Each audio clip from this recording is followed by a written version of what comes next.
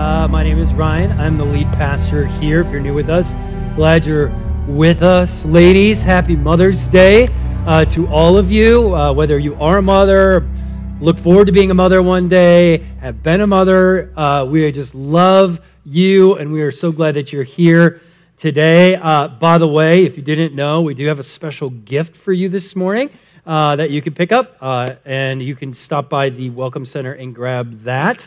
There's some little plants out there for you. Very cool. So we're continuing our series in the book of Acts, and one of my all-time favorite Christian authors and scholars by the name of N.T. Wright, he talks about the book of Acts extensively in his commentary. And one of the things he says in and around this chapter are these words. He says, "What you do with money and possessions declares loudly what sort of community you are." Now, there's a second half to that statement, which we're going to get to in a minute. But he's speaking specifically of the church here. And he's saying, listen, how you utilize your money and possessions says something about you. It speaks loudly about who you are. And he can speak of that. I think he says that about our community. But it also means something for us individually as well. You could change that easily to say what you individually do with money and possessions declares loudly what sort of person you are. And we would know that to be true, right? Like, we know that how a person uses and spends their money says a lot about their values and their priorities in life. Communally and individually, what we do with our money and resources says a lot about us, whether we like it or not. It says a lot about us. And how the first Christians dealt with money and possession said a lot about their community. The second half of N.T. Wright's quote is this. I'll read it again. What you do with money and possessions declares loudly what sort of a community you are. And the statement made by the early church's practice was clear and definite. More than 100 years after Jesus died, resurrected, and ascended to heaven, an ancient church historian, a Christian himself named Tertullian, penned these words in his book Apologeticus. He said, "It is our care of the helpless, our practice of loving kindness that brands us in the eyes of many of our opponents. Only look, they say, look how they love one another." Tertullian says that our brand is based upon how we use our money and our possessions. It is a trademark of who we are as the church. It's so much a trademark that even those outside of the church, like the Roman Emperor Julian, recognize that clear and definite declaration the church made by their use of money and possessions. He said this: the impious Galileans, which, by the way, was a way in which the Roman emperors and those who were part of the Roman Empire referred to the newly formed Christian church, the impious Galileans, he says, support not only their own poor, but ours as well. Everyone can see that our people lack aid from us. Look, can you imagine? The Roman Empire is the richest, most wealthy, most powerful empire that had ever ruled the earth until that point. Some say it still is one of the largest and most powerful empires to ever have been on the earth. And the Caesar of that Roman Empire says it's the church that cares for their people and uses their money and their resources and possessions to take care of not just their people, but our people even better than the Roman Empire. I mean, the first church, that early church, had a reputation. One that in many ways, I think, has been lost in our 21st century world. But I also believe can be regained by looking at the life and the example of the first church, which is what we're going to do today. So, if you haven't done so already, open up your phone or your tablet or whatever you got to the YouVersion app. You can follow along with everything we're going to read today. Or if you brought your Bible, we're going to be in Acts chapter 4. And as always, everything's going to be on the screen as well. And before we dive in, I just want to pray for the Spirit's movement, for God's hand to be a part of what we talk about this morning. God, we welcome you into this room.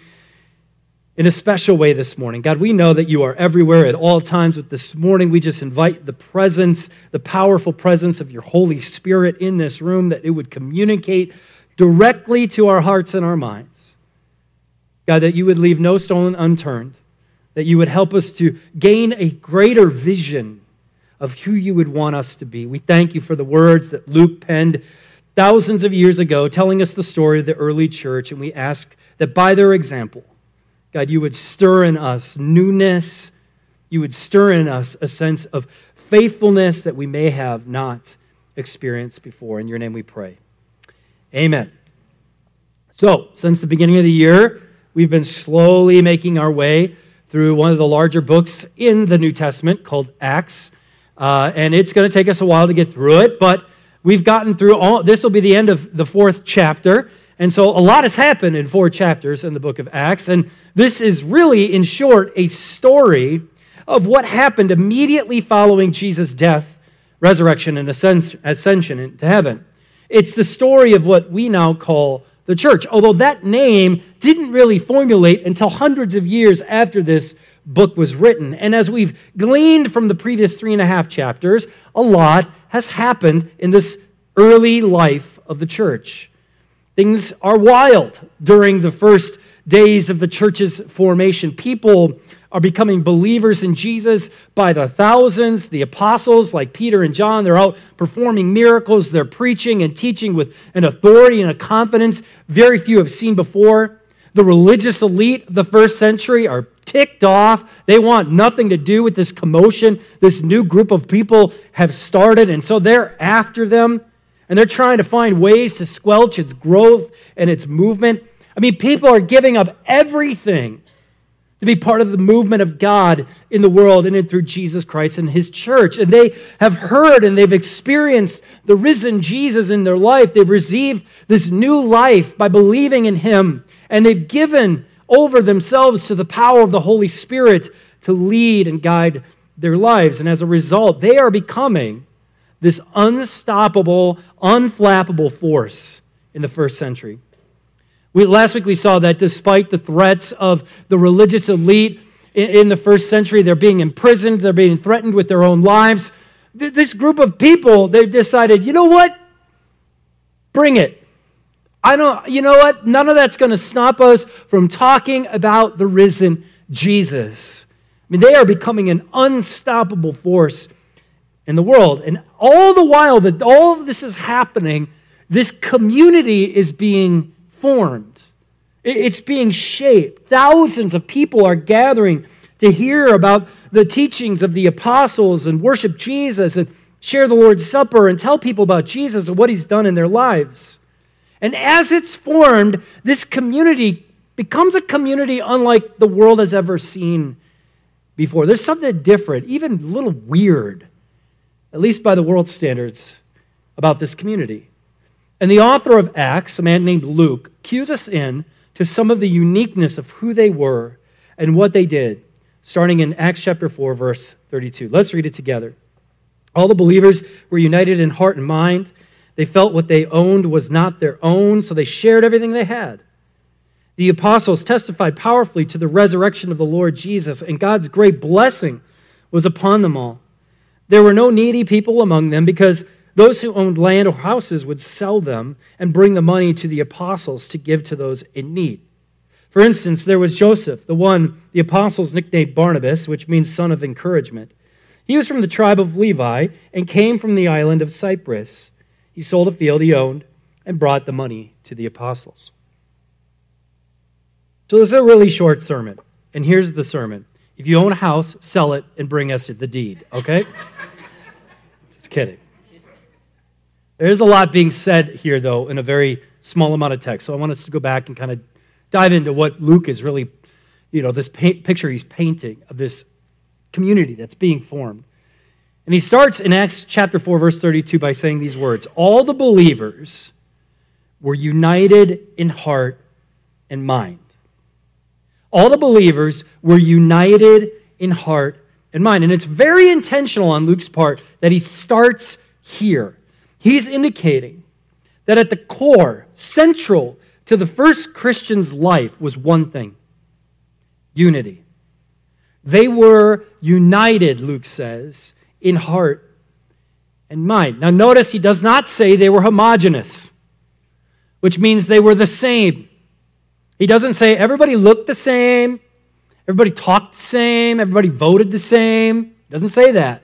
He says they were united. The first Christians were an incredibly diverse group of people. They were diverse geographically, economically, racially, politically, theologically. They had different preferences, different ideals, different backgrounds, different histories. They spoke different languages with different dialects. I mean, this was an extremely diverse group of Jesus followers. And yet, Luke reports that in its infancy, at the core of who they were united in heart and mind, which ultimately was God's hope for His people from the very beginning. The formation of this new community was promised by God hundreds of years prior to them ever beginning to take step into the world. He says in the book of Jeremiah, God forecasts the kind of community He intends to create while God's people are scattered all throughout the Babylonian Empire at the time. And He says in Jeremiah 32:39, "And I will give them one heart and one purpose to worship Me forever, for their own God and for their own good and for the good of all their descendants." Similarly, the prophet Ezekiel communicates God's heart for this community in Ezekiel 11. He says, "And I'll give them singleness of heart and put a new spirit within them. I will take away their stony, stubborn heart and give them a tender, responsive heart, so they'll obey My decrees and regulations. Then they will truly be My people, and I will be their God." Hundreds of years before the church ever started taking root in the world, God said, "This is what I'm going to do. I'm going to take this ragtag group of people, diverse as they may be, and they're going to be united in heart and mind." And in the book of Acts, Luke, the author, reports it's happening right before your very eyes. Those promises in Jeremiah and Ezekiel and elsewhere, they're happening. This community is actually becoming united in the way God talked about it. Now, this doesn't mean that this church was exempt from problems or conflicts. We'll see later in the book of Acts that they had all sorts of issues. But despite those problems and conflicts, they continued to pursue unity in heart and mind. It was central to who they are. So let's just talk a little bit about what that means to be united in heart and mind, because it's applicable to us today. The reference of being united in heart and mind can be called back all the way to God's promises in Jeremiah and Ezekiel, but it's very specific in how unity came to be within the very first church. Because not only did they believe with their heart that Jesus was the Lord and Savior of their lives, that they believed in the person and the work of Jesus, but they also knew in their minds what now their purpose was in the world. They believed in their heart that Jesus was the only way to be saved from their sin, and they knew in their minds that they had been commissioned to let the world know that same truth. And it was these two things that grounded them in unity, no matter what may come. And I love what Luke says next, because it's what Luke says next that actually gave them the ability to be united in heart and mind.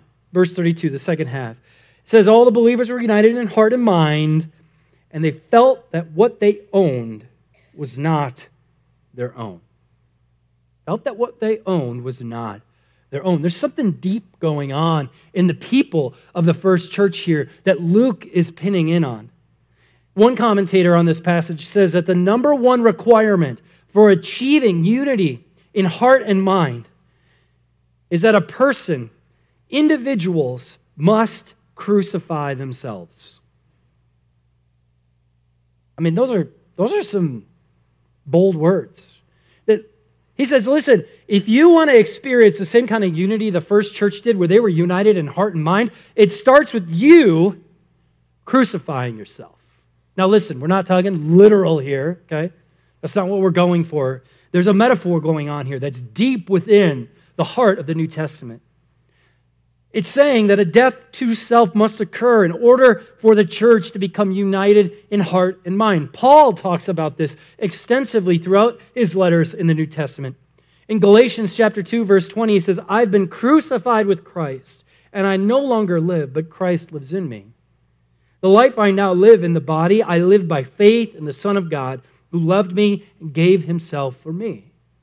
Later in the same book, he says, those who belong to Christ Jesus, that's you, by the way, those who belong to Christ Jesus have nailed their passions, their desires of their sinful nature to his cross and crucified them there. Even Jesus, in Luke chapter 9, verse 23, he says, if any of you wants to be my follower, you must give up your own way, take up your cross daily, and follow me. Luke says, look, nobody was begging for their own way here. That they knew that everything they had, it wasn't theirs. That they had crucified themselves. They'd put to death this old life of selfishness and sinfulness. They were living this new life. And if the church today wishes to experience increasing unity, well, we must also make the decision to crucify ourselves, to put to death that sinful, selfish nature for the sake of greater unity in the church. This is a massive commitment to being united with people you otherwise wouldn't for the sake of carrying out the mission of Jesus in the world. Now, this doesn't mean we don't have conviction. There are essentials in our faith, and we know that, and we will fight to the death with that. But they're very few and far between. And you know, I see a lot of division in the church, and you know what they're not arguing about? They're not arguing about those essential things. They're arguing about non-essential things. And you know why? Because they have not put to death the old life. They continue to lean into their selfish passions and desires. So let's get real for a second, okay? Because this is really important. If we want to be like the first church, if we want to follow their example, because here's the deal. If you don't like people who don't think, act, look, vote, or talk like you, you're not going to like the church. You shouldn't like the church if that's where you are. Because the church, universally, is the most diverse community the world has ever seen. Now, we, especially in America, have gotten this wrong. We like to build little homogenous communities where everybody thinks and acts and votes and talks like us. But that's not the kingdom of God. That's not what it looks like. And Sunday mornings should be filled with people who have come from all different walks of life, racially, economically, theologically, their backgrounds and everything, their past histories. I mean, the kingdom of God is composed of this tapestry of people from all nations, tongues, and ways of life, and neither you nor I can stop it. So let's embrace it. Let's be part of it. You know, I tell people all the time, and you may have heard this said before, if you don't like hanging out with people who aren't like you, you're not going to like heaven. You just are not going to like it. I mean, what was it about the first church that allowed them to see increasing unity? They put to death that old self. They crucified themselves daily. And it was this and only this that allowed them to be unified with one another despite their massive differences. If you're trying to get people on your side, you need to put it to death. If you're trying to convince people that you're right, you need to put it to death and instead work to get it right. That's who we are as a church, united. Unity takes all of us saying, all of my selfish desires go to the wayside for the good of this community. That's hard to do. I'm going to tell you right now, it's hard to do because I like my way. And normally, my way's the right way. Right, Kristen? You all just don't know it yet. Yeah? We like it our way. I like it when you talk to me about your politics the way I like. I like it when you talk to me about how we should handle our money. I like it when you talk to me about all the theological reasons that X, Y, and Z should happen, and it's the same as mine. We really get along. And if you don't, I don't really want to sit next to you. I can't stand it. I don't want to be a part of it. You're wrong. I'm right. You know this, right? We all go through this. This is not what the life of the church looked like in the first century. And it is not what the life of the church should look like in the 21st century. The life of the church is a group of people who are surrendered to Jesus Christ, our Lord and Savior, united in heart and mind around His work and who He is and the work of the church and all the other stuff we could disagree about and still love each other and still walk through life. Amen. I love it. You know what? I'm just going to be a little blunt here. I love that you say amen about that. But the reality is, I have watched person after person after person leave this community over the stupidest stuff. And you want to know what? Like, I bless them, whatever. You know, the kingdom of God's not hurt by that. But man, we got to get over ourselves. Thank you.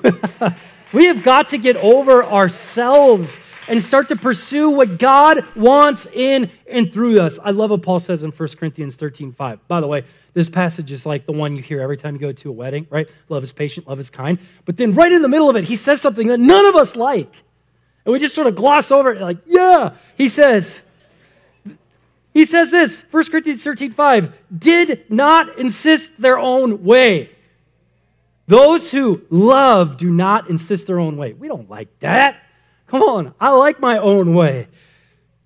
Especially in non-essential matters of faith. But this is what unity of heart and mind looks like.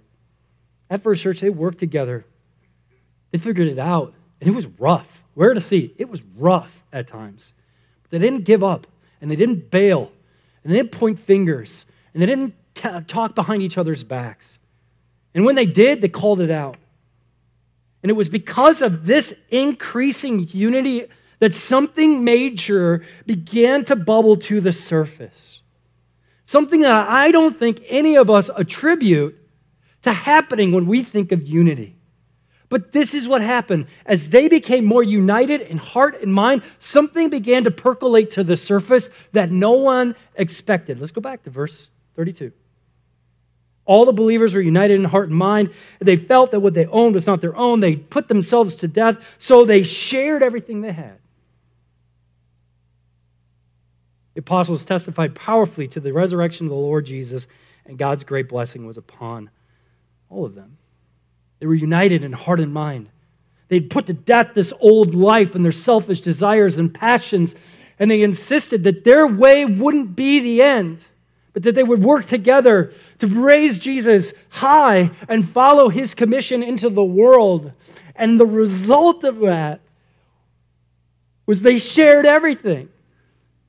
They just started sharing their junk. And for real.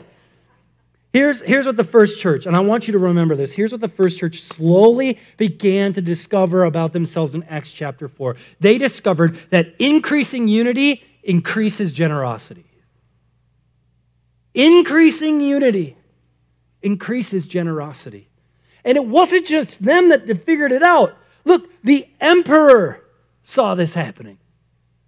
These people are united, and all they do is care for people physically, mentally, emotionally, spiritually. They are there for people in a way that even the Roman emperor knew they weren't. As they become more unified, put to death their old life and living into their life as Jesus, there is this generosity that springs up from them that the world has never seen before. It's centered around the resurrection of Jesus. And God began to bless them in ways they'd never known or expected, and they become this generous community in a way they had never experienced and the world had never experienced. Luke then goes on and he describes what this increase in generosity started to look like. Verse 34, there were no needy people among them, because those who owned land or houses would sell them and bring the money to the apostles to give to those in need. For instance, there was Joseph, the one the apostles nicknamed Barnabas, which means son of encouragement. He was from the tribe of Levi and came from the island of Cyprus. He sold a field he owned and brought the money to the apostles. Listen, now I know some people go, this is like socialist society. That's not what's going on here, okay? They're not just selling. That's not what's going on here. This is an outpouring of generosity because of the unity they experience. They're so unified in their heart and mind that when they look around and they see people in need, when they look around their community and they see people without Jesus, they're willing to give up anything and everything so that they might experience the healing that comes in through him. You see, when Jesus becomes the center of your life, you begin to live into the mission he has for the world, and you seek unity with others in his church by putting to death your own selfishness and sinful nature. And you know what happens as a result? You become increasingly generous. It is a natural outpouring of who we are as believers. And do you know what happens when a community of people commit to that very same purpose?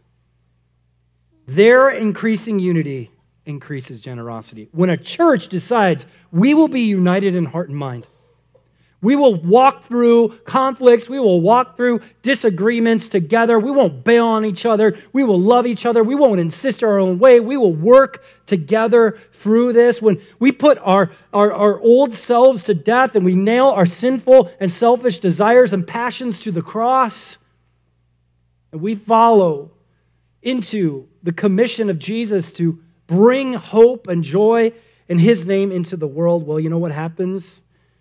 Our increasing unity increases generosity. Luke even goes so far as to give a specific example of someone who does exactly this, Barnabas, who, by the way, would later become part of the apostles' movement in and of the church. He sells a piece of his land, and he gives it to the church to be used to care for the people, physically and spiritually in every way. The text says there was no one in need. People had what they needed. The poor and the orphan and the widow were cared for properly. The addict and the adulterer and the abused, they were cared for. The spiritual well-being of everyone who came to the church, it was taken care of. And it all started where? It didn't start by them looking in their bank accounts. It started in the pursuit of being more united in heart and mind. And what if, just what if, we became a church, as diverse as we may be, who was increasingly united in heart and mind? What if we decided to put to death all of our preferences and all of our opinions and all of our garbage for the sake of the good of the kingdom of God? What might happen?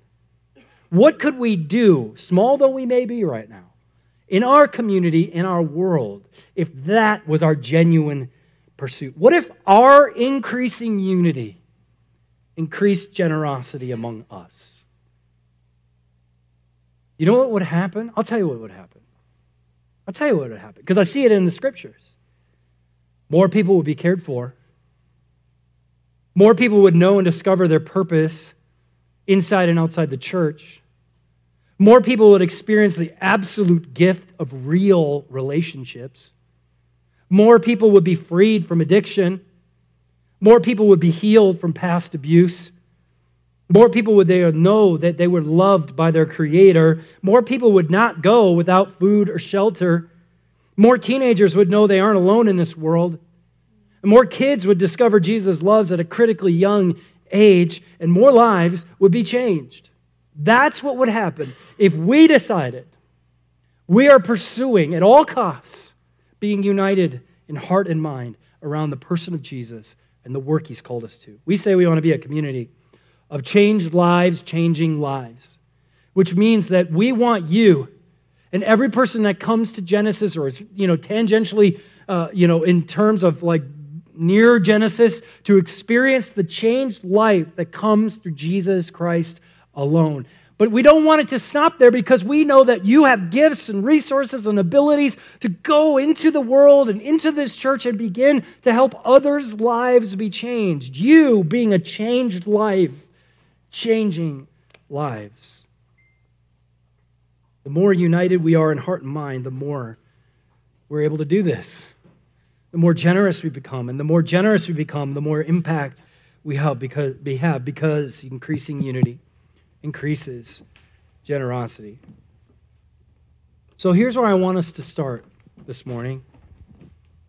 I want us to start this morning by laying our lives down. Jesus says that if you want to find your life, you have to lose it first. You have to give it up. You have to pick up your cross and follow Him. To nail your sinful passions and desires to the cross. Listen, they're useless anyway. They don't bring you the joy that you think they do. They mostly bring you pain and agony. Put to death the old life of sin and shame and purposelessness, and alongside everyone in this room and beyond, to follow Jesus, united in heart and mind, to pursue above all else unity in heart and mind with those around you. And then I just want us to watch what God will do in and through you and our community. Watch as we become a community of changed lives, changing lives, united and generous in ways we never thought possible before. This is your invitation this morning. Jesus is saying, come, be a part of this. Be united. Yeah, you're going to have disagreements. Yeah, you're going to have conflicts. Yeah, you're not going to agree with everything Ryan says or someone says. Man, we're in this together. And when we pursue unity, it increases our generosity. And when our generosity is increased, there is incredible impact in our world. The kingdom of God moves forward. This is your invitation this morning. And so this morning, this is an act on our part to take action. This morning, we're going to take communion together. We're going to do it a little differently this morning than we have over the last couple of years. We have a couple tables around the room, one on this side and one on that side, and there's crackers and little cups of juice that you can take for communion this morning. There's also the little, all-in-one cups if you feel more comfortable with that. But as you come to the table, I want you to remember what we are united around in heart and mind, the person and the work of Jesus. That He lived the life that we couldn't live, and He died the death that we deserved, and He rose again 3 days later so we could put to death the old life and live a new life that starts now and goes on forever and ever and ever. And this morning, as you taste the cracker and as you taste the juice, may you allow the Holy Spirit to bring unity to you and the people around you. May the Holy Spirit begin to put to death those things that are keeping you from being more united in heart and mind with the people of this church. As you take the bread, to remember the body that Jesus broke for you, and the juice, the blood that Jesus shed for the forgiveness of sins, so that we could have this community, could be united in heart and mind, could be generous in a way that would impact this world, not just for today, but for eternity. In addition, I want to invite you to consider giving to our benevolence fund. Our benevolence fund is used to care for people in our church and outside our church. Oftentimes we use it to help them with basic needs, food, shelter, bus tickets, sometimes with utilities and rent, whatever is going on in their lives. We use those funds as a leadership team and as a staff to help the people of our community. And you could be part of that. In the same way that Barnabas was, you could be part of that. There's baskets at the table. You can just drop in some cash or a check if you want to, or you can use Text Genesis and just text that number and to that number, text give. It'll send you the giving link. Within that link, you can select under accounts, benevolence, and you can just give to that this morning. It's a way for us to live out, I think, what this early church was learning very early on. So I invite you to the table to be reminded of what we are united around and to give generously to what God wants to do in and through our community.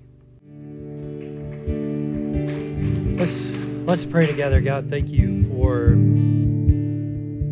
the promise of unity. God, we live in such a divisive world. And I know for so many of us, it causes pain and agony and stress and anxiety. And the last thing we want, God, is for us and for those who may not know you to come into a place where that division continues to exist. Help us to be the new kind of community you talked about in Jeremiah and Ezekiel, united in heart and mind, learning to agree to disagree and to talk and to love each other despite the differences we may have, and instead be unified around the person and the work of Jesus and the mission of the church, to go into all the world and make disciples of those who don't know about you yet. I pray, God, that you would unite us in and here today. Help us to lay down our lives, to surrender our lives to you, to put to death those sinful passions and desires that get in the way of us being able to be more united as a community, that get in the way of us being able to love one another in the ways in which you have loved us. Most of all, we thank you for Jesus, who gave his very life that we would be united, whose body was broken, whose blood was shed on the cross, who died and was buried, who rose again, that we might experience new life, not just individually, but new life as a community. A new life filled with love and grace and mercy and unity. And God, we pray today that we would step into that invitation, that God, we would pursue it at all costs, and that because of that, there would be an increase in our generosity. That the things that we see, the things that we have, we wouldn't see them as just our own to be hoarded, but God, to be shared. That nobody would go without knowing who you are and experience the care of both you and your love spiritually, and the care and the love of this community. God, thank you for Jesus, and it's in his name we pray. Amen.